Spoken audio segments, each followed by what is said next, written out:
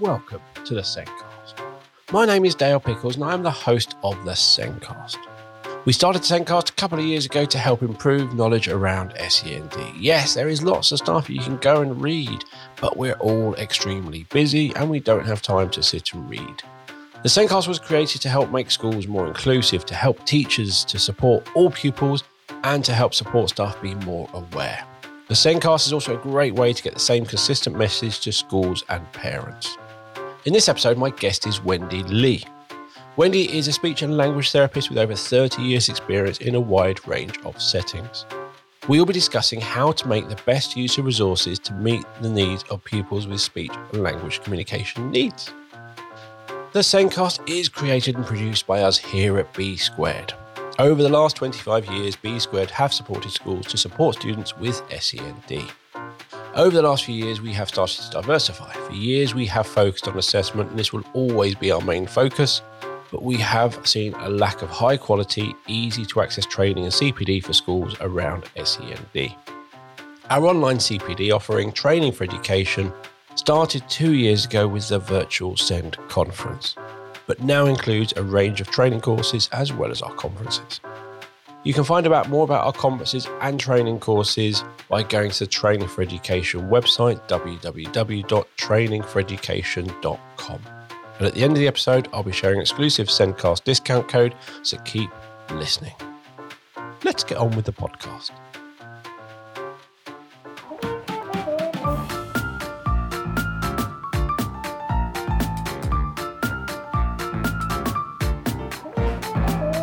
In this week's show, we are exploring how to make best use of resources to meet the needs of pupils with speech, language, and communication needs. This week, our guest is Wendy Lee. Wendy Lee has been a speech and language therapist for over 30 years with a wealth of experience. Wendy has been a professional director of the Communication Trust until 2015, being involved in a range of projects as well as inputting on national policy and research. Wendy is currently director of Lingo, which provides consultancy, professional development, resources, and speech and language therapy. Welcome to the show, Wendy. Hi. There's been lots of ways of supporting children with speech and language communication needs, but there is now lots and lots of evidence to help guide professionals to the most effective way to support children. Yes. So I think more than ever before, we do have evidence about what works when we're supporting children with speech, language, and communication needs. But it is really, the question is how to make best use of that evidence and also how to make best use of the things that we're already doing in schools or the resources that you already have. And I guess the reason for talking about this is that schools are, under a lot of pressure, but also do have lots of things already in place. So it's kind of thinking about, how much of those strategies, those resources and things that are working for the children and maybe where the gaps are. So certainly when we're working with schools, one of the first steps really is to find out, okay, what's the nature of the children that you have in your schools? What's the nature of their needs? Do you have lots of children at high risk of having speech and language needs? Do you have lots of children that you've already identified?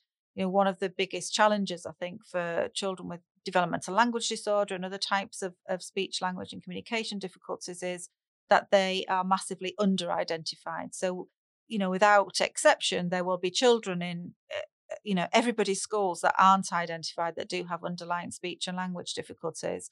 For lots of reasons, these children can be quite difficult to identify. So it really is thinking about, who are the children that we're talking about? What are we already doing in our schools that really supports communication generally, but also language, communication, speech sounds for those children that struggle?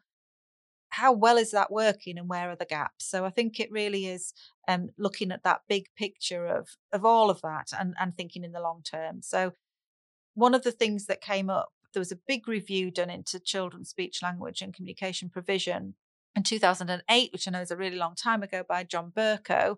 And then that review was updated in 2018. So looked at 10 years on from that original review and thinking about, okay, what are the current challenges for children with speech, language and communication needs? And this kind of updated review found that, yes, there were still lots and lots of challenges, And one of those was that, a lot of the support that is happening in schools is not based on the evidence. And we know if we're putting time and effort into working with children, it has to make a difference. It has to be outcome driven. It has to kind of improve the outcomes for the children and make that difference for them. There is a big push about evidence-based decision making. So don't just buy that product because their website tells you how shiny and wonderful it is and it'll make such a big difference. Really actually find out who else has used it. Actually, where has it made a difference? Don't just take the company's word for it. Actually talk to other schools. Does anyone use this product? Does it work? What impact has it had?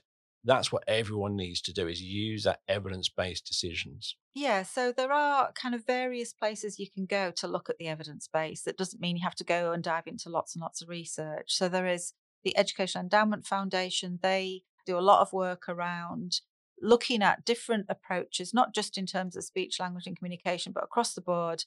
And their main focus is those children that are in receipt of pupil premium.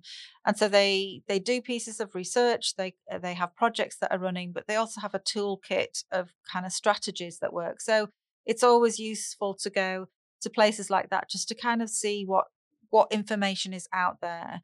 There's another organization called the Early Intervention Foundation, and they do a similar piece of work looking at early intervention, not just around very young children, but things like, what does early intervention look like for children in the youth justice system, for example, or what does early intervention look like in terms of supporting parents? So they look right at very broadly. But again, they do have information in there around speech, language, and communication.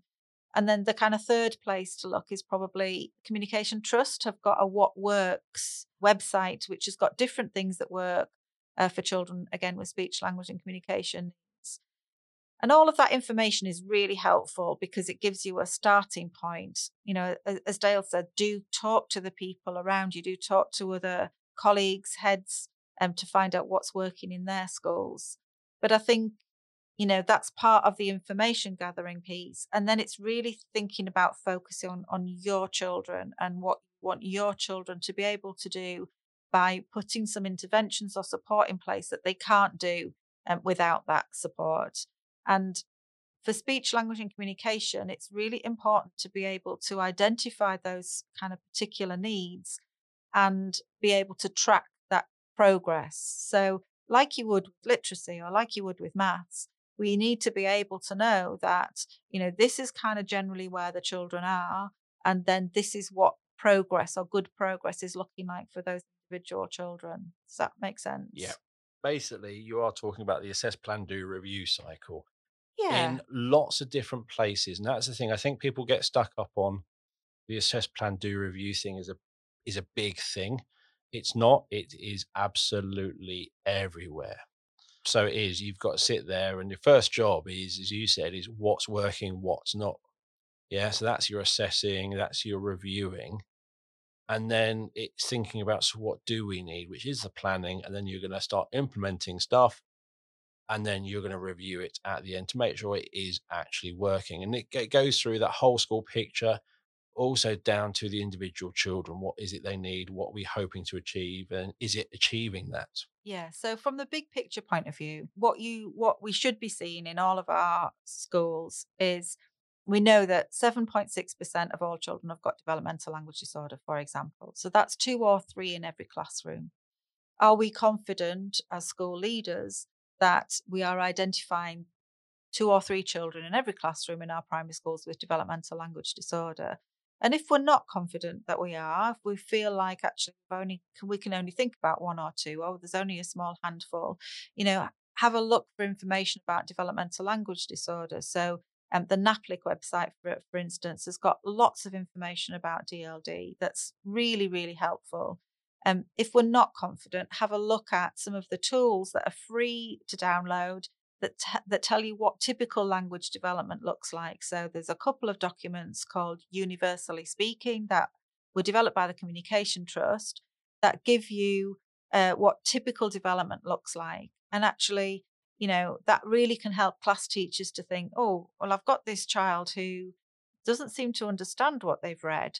Rather than thinking it's a literacy issue, could it be a language issue? Or I've got this child that's really just kind of very quiet and anxious. They don't answer questions. When they do, it's just single words. Could it be language that's underpinning that? And just starting to ask ourselves some of the questions around some of those children that aren't doing as well as we hope that they would, that could be language that's underpinning it. So we know that children, for example, with language difficulties in particular, just don't attain as well as their peers. So if you've got low attainers, again, could it be language that's sitting underneath that low attainment? So just getting into that habit as a school, as a professional, of asking some of those questions. And that really kind of is led from the top. It really is about having that kind of ethos at school to think about, you know, are we confident that we're identifying these children? And that can be built into school systems. Schools are really good at having systems in place that enable them to identify lots of different things that are going on in the school. Where does language sit in that? Where does that, where is it placed? Is it mentioned at staff meetings? Is it mentioned in your SLT meetings, etc.? Definitely. It is looking at the whole school picture, and you are trying to improve individual children, but if you're doing lots of different things for individual children, it's really going to be hard to work out what's working. So what is that whole school approach? And you also, if you've got lots of different interventions, you're going to be doing lots of different things and lots of different knowledge. So it's, for me, a workload issue. It's keeping things simpler. So you have to meet the needs, but it's not just diving in, try that thing, try that thing, try that thing. It's that more strategic view. Yeah, I think so. I think certainly the schools that I work in, where they have that real strong strategic view of of communication across the piece, really. So this is not necessarily around children with special educational needs, or it can be, but where you've got that real strong leadership, it does just mean that it's kind of embedded and there is a long term plan. I was saying earlier that when I was a speech therapist, when I first started out as a speech and language therapist, I would go into schools around individual children a lot, and I'd kind of spend some time working with the class teacher. I'd spend some time kind of working with the support staff, etc., and kind of really build that relationship, really kind of explain the nature of the child's needs, really think about how to support that child in that classroom. And then the next year, when the child moved up to the next class, I would do the whole thing again. And actually, there's some really good, strong, good practice principles that apply right across the whole of education for children with special educational needs and with SLCN. That actually, if everybody had those kind of simple strategies, that a lot of that could be planned for in the long term. So it's things like using visual strategies, having a bit more time for children to process information, having a bit of a focus on particular aspects of language, like maybe vocabulary, or checking out whether the children have understood. And they're very simple strategies, thinking about as adults how we use our language. For children with difficulties understanding, we just need to kind of shift and chunk our language a little bit so that the children can understand what it is that they're meant to be doing. We just need to pause a little bit more. And as a class teacher, I understand that's difficult when you've got 30 children, but it is doable to do that. It is kind of useful to kind of give that information to those children who know that will struggle. Just give them a little bit more time to process, and then just check out that they've understood. And that can make a world of difference to a lesson for a child with limited understanding, because they know what's expected, they know what they're meant to be doing. And the alternative is that they can be quite lost, and they're struggling to understand. I was in a school the other day actually where there was a couple of children in year 6, there's probably about 4 actually in this particular class, who have got really significant difficulties with their receptive language. And they do that whole kind of, distraction thing. So the class teacher gives them an instruction, and then they fiddle about with their pencil case for a bit, and they get a piece of paper out, and then they drop it on the floor, and then they go to the loo. And they've just got brilliant distraction techniques. But actually, for those children, just a kind of summary of what's expected, ensuring that they understand, and sometimes a little bit of a starting point for them is enough for them to be able to then access what's going on in the classroom, or at least get started with it. So just some of those kind of bigger picture, long-term, general good practice strategies in the classroom, I think a really good starting point before we then even get into thinking about like resources and interventions and so on. So when we were talking about this before we started recording, you were sort of saying each year you went into the next classroom and kind of taught that teacher at that moment those sort of strategies. So you're kind of doing the same thing every year, and you basically sat there and assessed, and went, there's got to be a better way. Then you thought about to do it, and this is a whole. It isn't APDR. Is you'll do this every point in your life and everything you'll do. Do we need Weetabix? It's S plan do review type thing. You'll do that everything you do, and it is when you're doing this, there's got to be a better way. Okay, what can we do? Well, actually, there's going to be 2 or 3 children in every class, so this isn't just a one-off thing. Actually, every teacher needs this, so this should be a whole school thing with some reinforcement things. But actually, every teacher should be trained up because, and I think lots of people say this: what works for SEN works for all. Oh, absolutely. Yeah, definitely. So that just those kind of small handfuls of things that I mentioned. So things like, giving children a bit more time to process, providing visual support, those kind of frameworks to help with thinking. So those visual strategies, doing things like having a bit of a focus on vocabulary, checking out understanding, just those 4 things. If every class teacher did that, not only, like you say, does it support the children with speech and language difficulties, it'll support other children with SEN, but it's good for everybody. It's good for all children.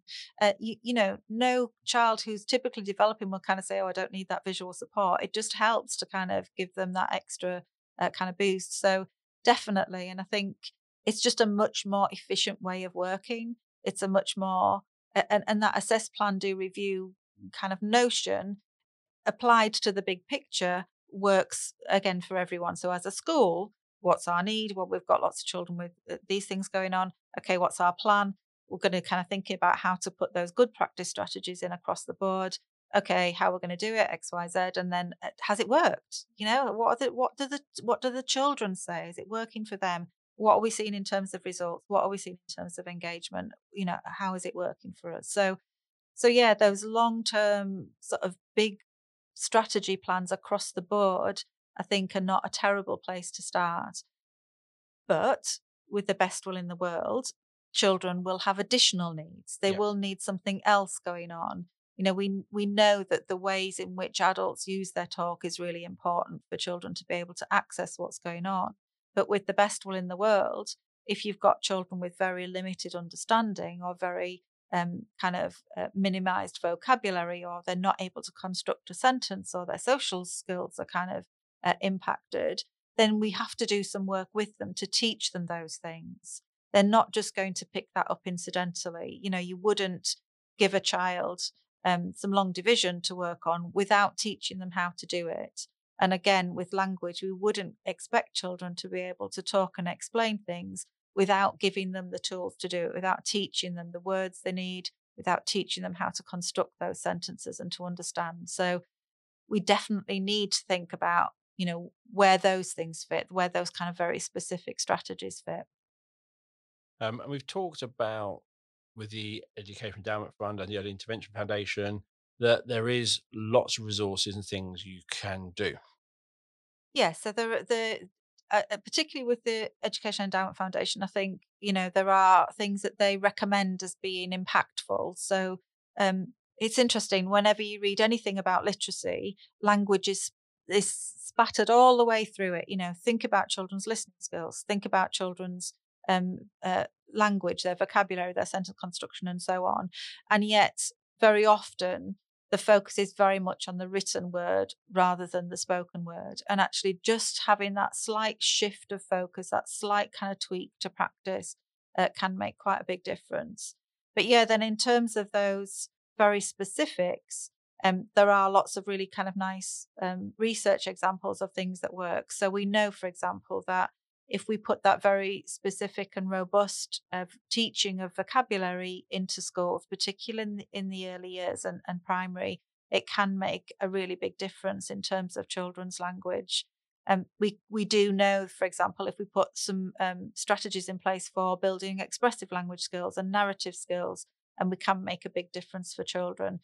We know we can make a difference by working on spoken language that impacts on reading comprehension, for example. So there are some really kind of useful kind of strategies. we also know that speech and language therapy helps. So, and we know that actually, there is a kind of difficulty at the minute in terms of accessing therapy. So, um, but that's not to lose sight of the fact that it is really effective to kind of work with children directly on some of these things. Again, with social communication, we know that if we get in sort of early, key stage 2, that can have a really positive effect on children when they go into secondary school. So it's worth thinking about all of those things and thinking about, you know, where and how we can put those interventions and those strategies in place.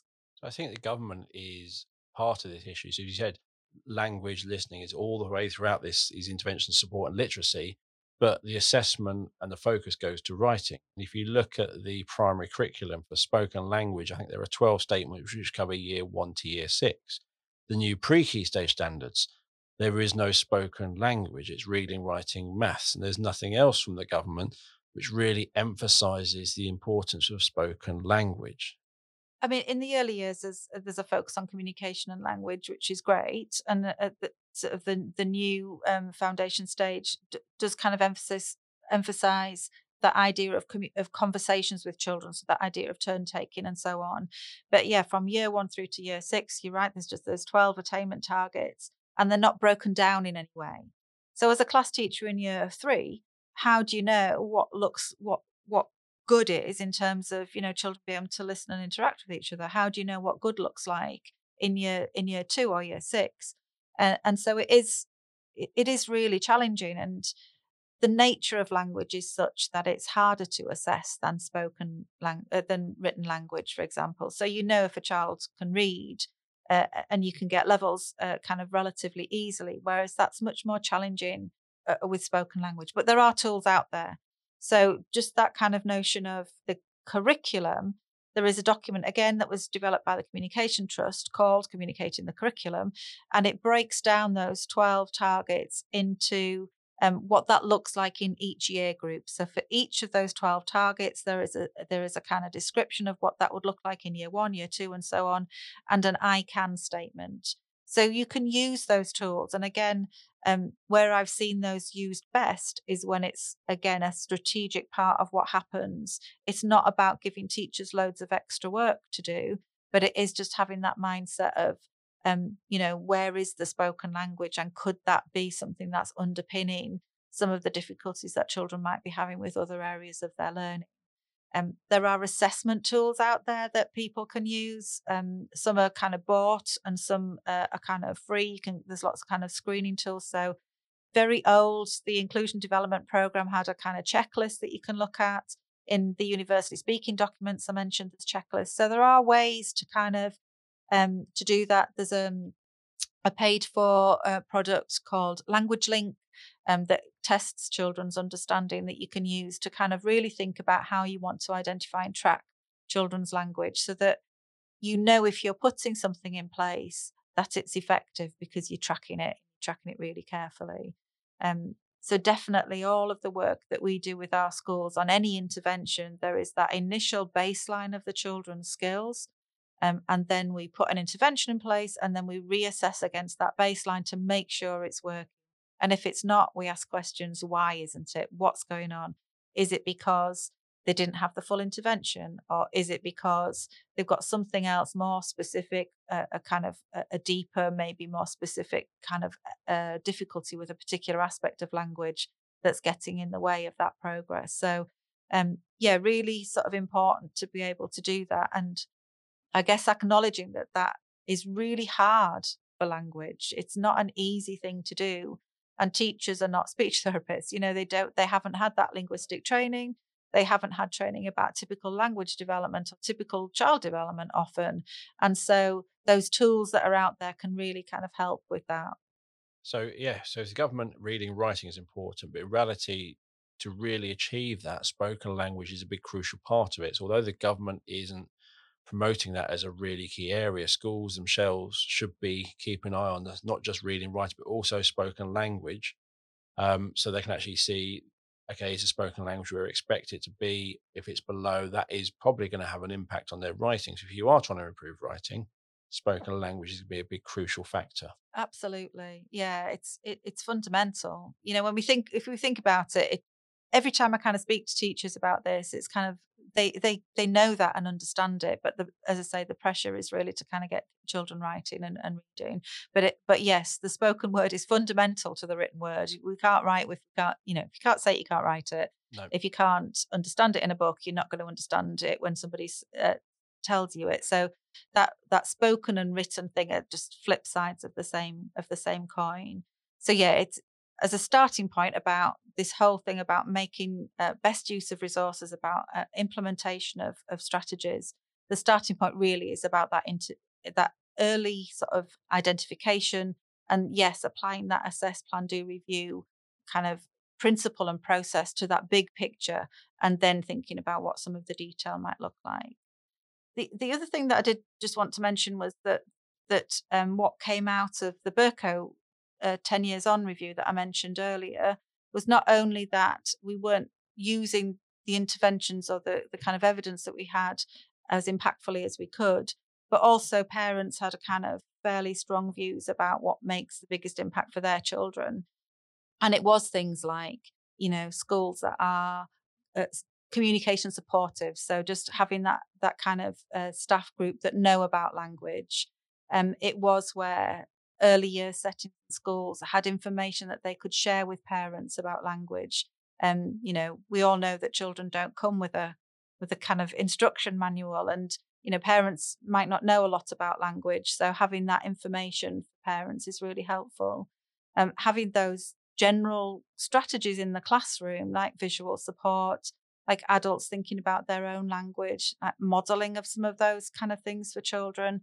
And the other thing, a couple of things that they mentioned were break times. So as a speech therapist, I've often gone out into the break time. The children are very different, aren't they? It's quite often where um, things might happen that children with language difficulties just can't cope with. They can find themselves sometimes isolated, sometimes getting into trouble, sometimes not being able to explain what's happened very well. And so I've definitely gone out into rainy playgrounds and done kind of various things to support the children in terms of interacting and playing with the other children, working with lunchtime supervisors to think about, what that could look like in the playground. And then the other thing that parents mentioned was where speech and language therapists and school staff work closely together, which obviously is not always possible and is a bit of a challenge at the moment.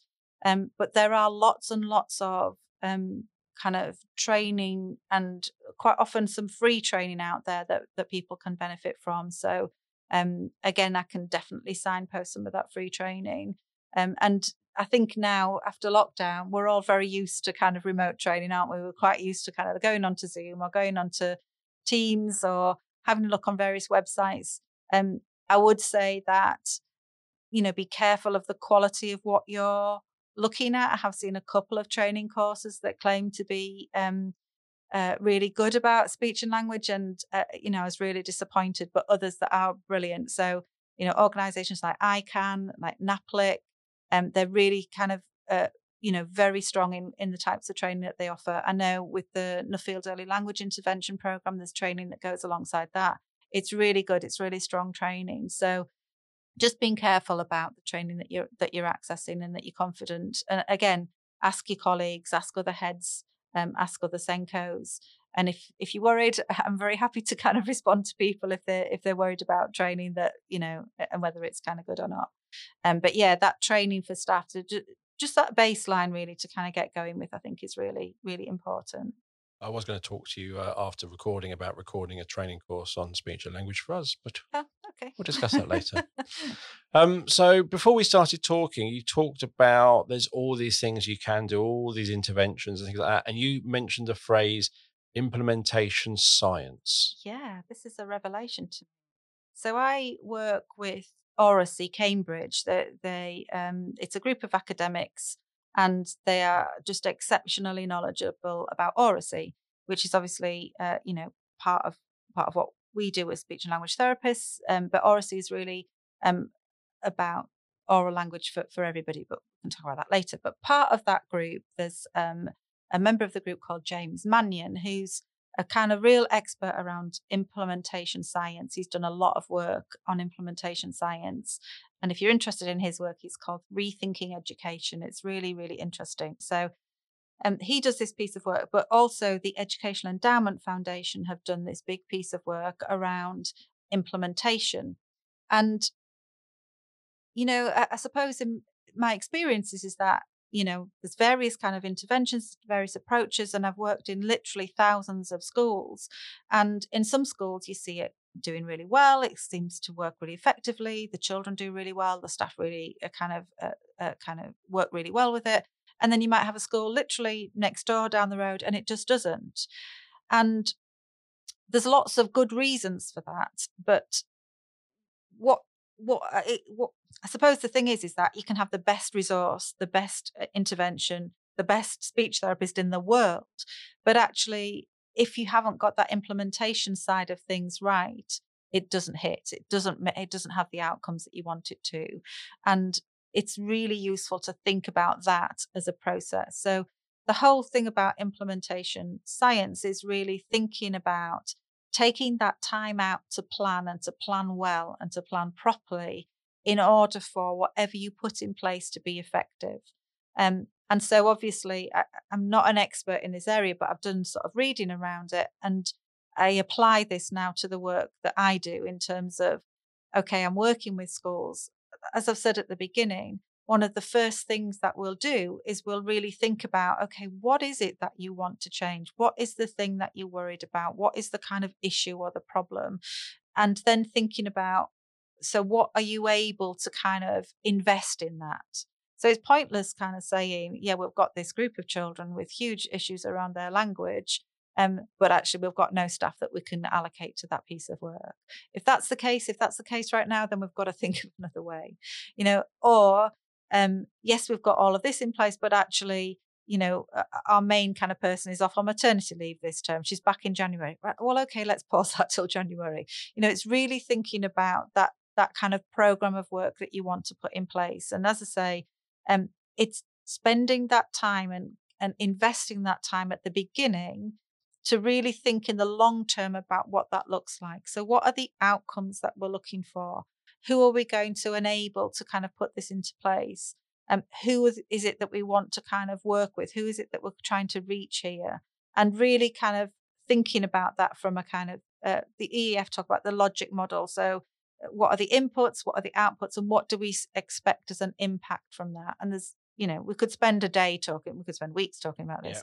But actually, it's spending that time and again using those resources that are out there. They're free, to really think about what that looks like. So some of the things that we tend to do with schools, as I say, is to do that initial thinking at the beginning of the process of, what is it actually here that we're trying to do? What is it actually here that we want to change? And are you in a position to start making some of those changes? Then thinking very carefully about who the staff are that are going to lead it. So the schools that we work with, we tend to say, right, who's your communication lead? And quite often that is the SENCO. And then we encourage them to put a bit of a kind of team together. So James Mannion that I mentioned earlier talks about this kind of vertical slice of picking people from the school that are from different areas. So you might have your SENCO, but you might have somebody that actually knows nothing about SEND at all. You might have a support staff or an NQT or somebody from year 6 and somebody from year 1. So you kind of have a little crew. And the reason that works so well is that it's just not one person trying to push this thing that's important. It's like everybody's got a bit of a kind of role in it and is bought into it and brings a different perspective. So an NQT will have a completely different perspective to maybe a support member of staff that's been in the school working with children with SLCN for 20 years.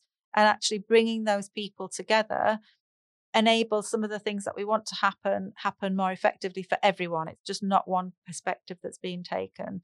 So really thinking about what that looks like. And as I say, I'm not an expert. I've kind of read about it and listened to lots of people that are really good on this stuff. But we are really trying to kind of pull this idea of implementation to our work. And we've seen some really interesting kind of outcomes from that. When you look at the research around the impact of implementation of things that we try to change, quite often it's very limited. And I think quite often that is because those long-term kind of plans aren't in place. So yes, put an intervention in place, the children get better. But when you go back 2 years later or 3 years later or 5 years later, are those things still in place? And if they're not, why not? If they were working 3 years ago, why have they stopped? So I think I gave you the example earlier, Dale, didn't I? I'll go into schools and say, okay, what's happening in the early years? And they'll say, oh, we're using, so we have our own early years intervention. Schools might say, oh, we've got the Nuffield early language intervention. Shall we stop doing that to do yours? And my response is, well, no. If you've got something in place that's working really well, hold on to it, keep it going. And let's think about where the gaps are rather than trying to replace things that are already are kind of working so well. I think it's important buying in and investing in. Yeah. So for us, we do assessment. We do all about small steps of progress, and I always listen to how people talk about assessment, and we always have challenges, and we listen to seeing feedback we get. And I was listening to this talk, and this person said that as a school, over 5 years, we have tried 6 different assessment systems, and none of them worked. And he went on that sixth one, it finally hit him. He didn't really know much about the system. He got kind of shown how to use it, and he didn't really buy in. And he said he then spent the next couple of months really learning about the system, really learning about what it did and how it could be used and the impact it could do and all of this. He then thought, right, how do we need to use it? I went through basically this whole implementation piece. And so they basically revisited the same system that you were going to use earlier, but revisited it in a much different way and put time in and really bought into it and invested time and effort into using it. And it's brilliant.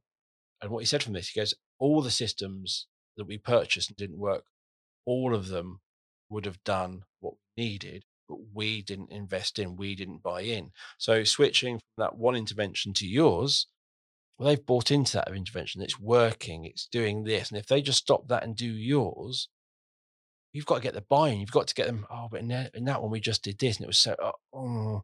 You've got to make sure buy-in, the investment is there that they're going to invest in it, and part of it you've got to try and show them what the outcomes, what this will help towards, this will work towards, what are the challenges they're currently facing that this will solve. And if you've got something working and you're going to change it, it's like, well, if it's not broke, don't fix it. But what are the bits missing that this can support in? And it's making it really clear, what are we going to do? How are you going to do it? Have you got time to do it? How are we going to make that fit in? And what you and the child are going to get out of it. It's making sure you really know that before you're diving in, I think. Yeah, I think, the planning is really important. And not only the planning, but um, that ongoing kind of reflection of how things are going. So, it is really important to know the children, to know the nature of their difficulties so that whatever you're putting in place meets that need. So, I've been involved in lots of different interventions, and because maybe people know me and associate me with certain interventions, I get asked, "Can you come and do this?" And yes, it's sometimes that people need, but sometimes it isn't. Sometimes it isn't an intervention. Sometimes it's something that's just completely different. Sometimes it's just a tweak to good practice, and sometimes it's something else altogether. But actually, making sure that whatever's been put in place is going to hit the mark in terms of the nature of the children's needs is really key.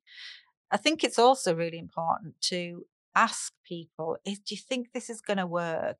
Asking parents, this is why we're going. Is that what you see as being the need? Because sometimes parents come with a completely different kind Yeah. of a view of things. So parents will say things to me like, well, I just want him to have friends, or I just want him to be a bit more confident. Or I've noticed that you can't do working with a parent at the minute. And she kind of said, well, I notice, it's his grammar that's really kind of struggling. So she's doing lots of work on his child's grammar. And actually it's working with parents to kind of say, well, if you want him to make friends, then these are the kinds of things that we might need to put in place in the classroom. but it might not look like friendship. It might look like something else, but that's where we're going. That's our ultimate goal. That's the pathway.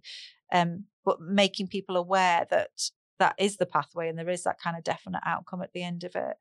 I think it is about that collaboration. So as a speech therapist, I would never go into a school and say, this is what a child needs without having a really good discussion about the context and the classroom and the school and his friendship groups and his interests. And I'm saying his, her, whatever that might look like.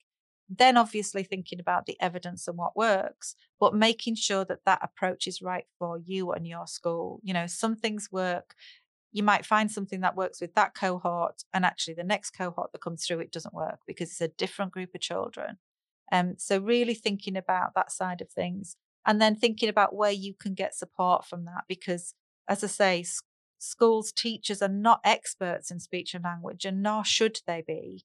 But there are expertise out there that they can dip into and use, and using those local support networks. And then in terms of that implementation, thinking really carefully about fidelity. So if there is a kind of recipe to follow the recipe, because then you'll get the same results.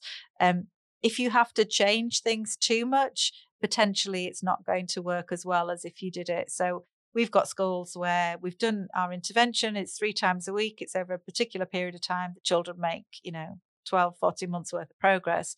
Well, what would happen if we just did it twice a week? Well, they're not going to make as much progress. And if you're okay with it, then that's great.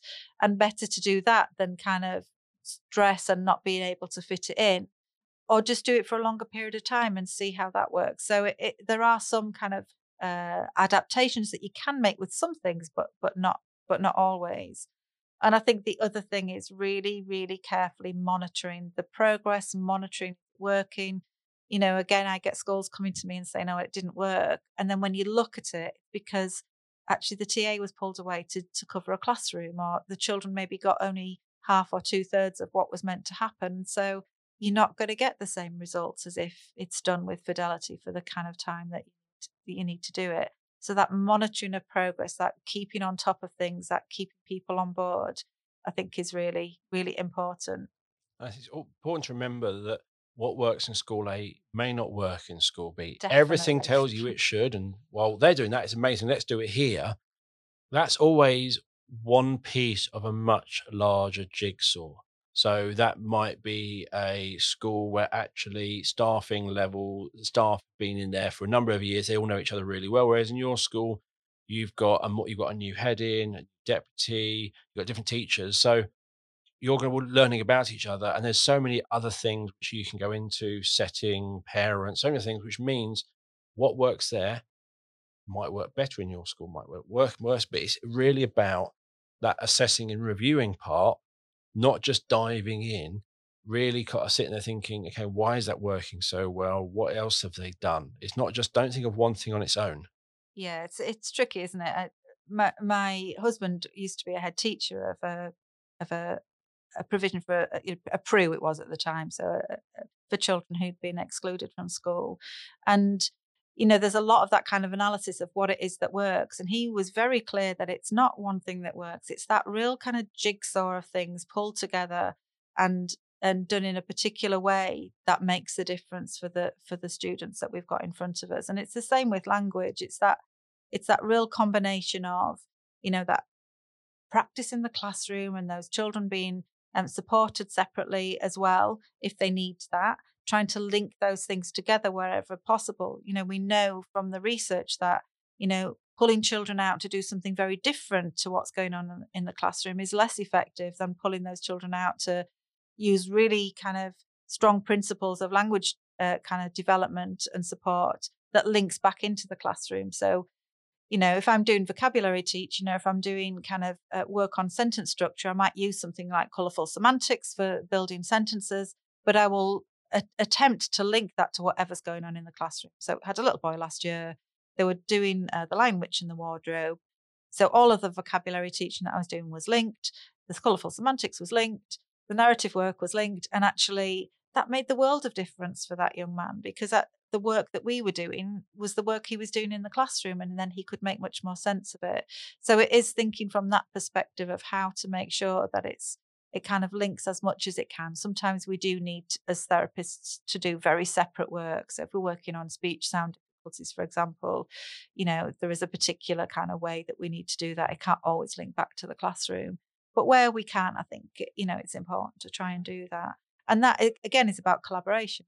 It's about talking to teachers. It's about talking to support staff. It's about, did that work? Well, okay, if it didn't, then why not? I think the other thing is that I've kind of noticed this year from talking to schools is that quite often they will have lots of resources in cupboards. So people will say, "Oh, we've got Let's Talk or Colourful Semantics, or we've got Talk Boost in a cupboard somewhere. We just, the people that were trained have gone now. We're not quite sure what to do with it." Again, it is useful to try and have conversations with maybe local therapists to just give you that little bit of extra training or support, and then you're off with it. You don't have to buy anything new. There's not an extra kind of cost to that. You've got the resources there. What you need is just a little bit of updated professional learning, professional development, and again, that can make the world of difference. To those children and the staff that you're working with. I guess the other thing that I just wanted to mention was about the children themselves. So I've been extremely lucky in my role particularly at the Communication Trust, to do a number of different kind of projects involving children and young people where we're asking their views on things. And I've kind of carried that with me. And I guess as a therapist, we're just in a room with a child quite often where we're just chatting and asking them what they think works for them. And quite often children are just incredibly insightful about what works for them. And so I do think it's always worth, in terms of that implementation, of drawing the children in and asking them what works best. So particularly in high schools, quite often the children that I work with, they don't want to be seen as different from their peers. They want to be in the classroom. They don't want that lady coming along and dragging them out and calling the names at the beginning of the day or whatever it might be. So it's really just having those conversations with those young people about, okay, this is what we want to try and do. This is the kind of outcomes that we're looking for. What do you think? What do you need, and what would make this work for you? How are we going to do this in a way that is going to make it effective for you? And as I say, sometimes children sometimes don't know, but sometimes they are incredibly insightful, and it's about asking the questions in the right way. So particularly younger children will tell you often what they think you want to know, rather than what they really think. And so there are particular ways to go about this process that really can make the difference between having something that the kids think that you want to know and what they really, really think about something. And, I think it is about just the other aspect of that is, by its very nature, gathering information for children whose communication is a real challenge is intrinsically difficult. So it is about having kind of different strategies to do that. So again, on the Burco 10 website, part of that project, I got to speak to lots of young people with SLCN about what they thought and what they felt would be effective. And we use different kind of strategies to do that. And that's all kind of on that website. It's kind of free to download. And it's just great. It's just great to find out from the kids what they think. And sometimes they throw you an absolute curveball and you kind of like, oh, I didn't even think about that. It's just really, really interesting. I think so. You mentioned earlier about the work you're doing as a speech and language therapist, linking it into the classroom. And we did a podcast with, it was Carol Allen and John Galloway, and I think it was the AAC one. We did a, both probably linked to AAC, but it was all about if you're doing something over here and they only do it with you and they don't do it anywhere else, they're not really going to embed that anywhere else. So what you do by linking it, great. And actually that needs to go at home. So actually, if you're doing this, supporting them in this way in in those sessions, actually that needs to be happening in the classroom and at home. So actually that child can really learn how to use those skills and embed them and use that support. So actually they know when they're struggling, they can use it. Whereas if they only know it's in that situation, they're not going to use it and rely on it. Yeah, I think particularly for children who've got quite significant learning needs, that whole process of generalizing something that they learn in one place to another is very, very challenging. So definitely the time that I spent when I worked in special schools, I wouldn't, I don't think I ever withdrew children. I was just in the classroom the whole time because, that process of, here's a way of using your AAC, or here's a way of kind of requesting something, or kind of explaining what your needs are, or responding to a question, that's much, much better done in the classroom. And actually, again, the time that I had in one particular special school was just complete joy because I was working alongside class teachers and support staff. And just as a therapist, you just get a completely different perspective than, seeing children on a one-to-one. You see how they are with the other children, you see how the staff are with them, and then you can embed the work that you're doing in terms of language into what's happening already. Why make it a different, separate thing? As I say, sometimes we have to, but actually, where we can em- embed from the start, I think that could be really I effective. think just that doing that speech, the language, language, and wardrobe language in your, but then they're using it here. They're now seeing the relevance and the benefit, and they all that work you're doing here is going to get reinforced in the classroom, used in the classroom. Just a big benefit. Yeah, completely. I think the challenge is it takes more time. So, it's easier to go in with your plan and just kind of get on with it. Those discussions with class teachers are busy. Sometimes they don't have the time. And it takes more kind of thinking. You can't bring your ready made, oh, I've got this way of doing it. So it does take more time. But I think, the benefits, if we can do it that way, are kind of amazing, really. I think it will be a lot more effective because it seems like you'll choose what the child's interested in. You'll choose a hook, and in reality, if they're struggling there, and you're going to remove that struggle, that's going to be a big hook to that child, and they'll enjoy a lot. There's so many reasons to try and link what they're already doing rather than doing something completely separate, which has no relevance anywhere else. Yeah, I mean, as I say, sometimes as a therapist, you do have to do that because it's just the nature of the work that you do. But when it's specific kind of areas of language, um, it's just you just get so much benefit because it's just it's going to be reinforced because actually it's happening in the classroom. So yes, sometimes it's necessary to bring children out and do slightly separate things, but a lot of the time, embedding it into what's happening in the classroom or at home, embedding it into the things that are important at home. So again, I can remember we worked with a little boy who was really one of the big issues for this young man was when he came to school every morning, he was running across the road. He wasn't kind of stopping for the traffic. So obviously, huge issue for his parents.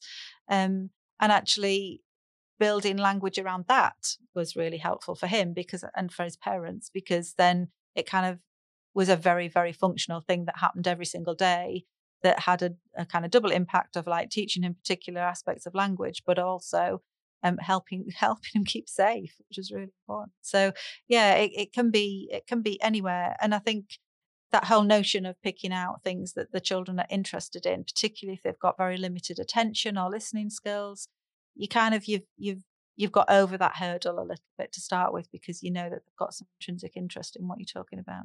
So this whole podcast has been about implementing and making the best use of resources and things you can do.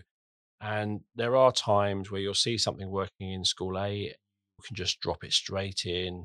But you've got to bind. If you are going to drop it in as it comes without changing anything, you've got to invest and make sure you can do it as you're supposed to. So if it says that you said 3 times a week, you can't do it, you need to either you do it 3 times a week or you find an alternative way or you come back to it later.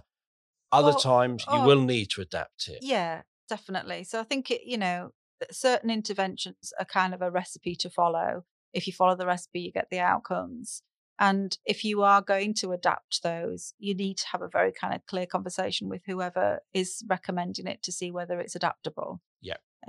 But I think with anything that you want to do that means you're looking to affect change, stepping back from a kind of strategic point of view and putting that big picture plan in place can make the world of difference. And I'm not talking just a year's plan. My experience is probably 2 to 3 years to affect, you know, change across a school. Uh, Longer for secondaries, but for primaries, you need a couple of years to get staff on board, for everybody to understand language is an important thing. And then to kind of think about, and that's not to say you don't just kind of get going with things, but obviously just having that plan in place can make a huge difference. I think that goes not just for these, but actually lots of things. So schools say to us at B squared, how long does it really take to embed B squared? In reality, a good couple of years, because you will dive in and you'll start doing stuff and you will get an immediate benefit. And that year one would be great. But actually, cool, so we've got this. Okay, how are we using this as part of our annual reviews? How are we using this as part of reports? How are we using this as part of parents' evening? And it's there's one bit you'll bring in, but it's got a time with other things in the school. And that's a bit that can take a year or couple of years to really. And while it's doing that, it's growing even more effective. Yeah, completely. I talk a lot to schools about language being part of their DNA. What if people come into your school? What will they see? Will they see that you really do prioritize communication and language? Is it part of your DNA? Will you see things on the walls? Will you see things in the classrooms? Will the children be able to talk about things in a way that actually we really do support communication in our schools, and for all, include for those children with difficulties as well. So you know what that will look like. So yeah, it does. It takes time. And it is, you'll bring it in and you'll see that effect, and then you'll go, this is really good. We should actually embed this more. And it grows in that school. And you said it becomes hopefully part of that DNA. Yeah, and it's the same as your work, isn't it? It's kind of, it becomes more than it is because everybody's kind of involved in it, and that's brilliant when that happens. But it's got to be led. All of these things generally, it's not one person down here can be doing it. It's got to be involved with the senior leaders driving it and pushing it and making it important in that school. Yeah, definitely. And bringing people with you, giving other staff that kind of, almost that leadership.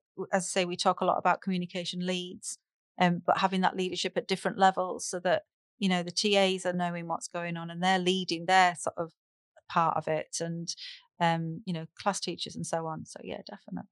Excellent. So thank you for coming on the show today. Okay. We'll be putting the links to all the things that Wendy's mentioned and anything else she finds in the show notes. So please have a look at those.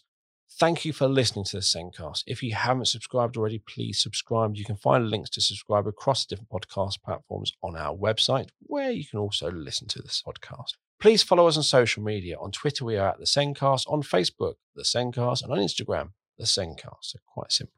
And if you listen to us through Apple iTunes or the podcast app, please leave a review and let others know what you think. And before we go, as always, I would like to remind you to check out the Training for Education website. You will find a number of guests on the SENcast, our speakers at our virtual SEN conference, or have recorded a training course. And as I said, I'm going to talk to Wendy about that later. Training for Education is a great way to get CPD to all staff around SEND that is effective and affordable. So it's also revisitable, which is really good. Visit www.trainingforeducation.com for more information. And as an exclusive gift to SENcast listeners, you can get 10% discount on the virtual SEN conference, future or past, by using the code SENcast10. Now got 6 conferences run, so there's lots of really good CPD you can access. So thank you for listening. We'll be back soon with another episode of the SENcast. It's goodbye from me. Goodbye from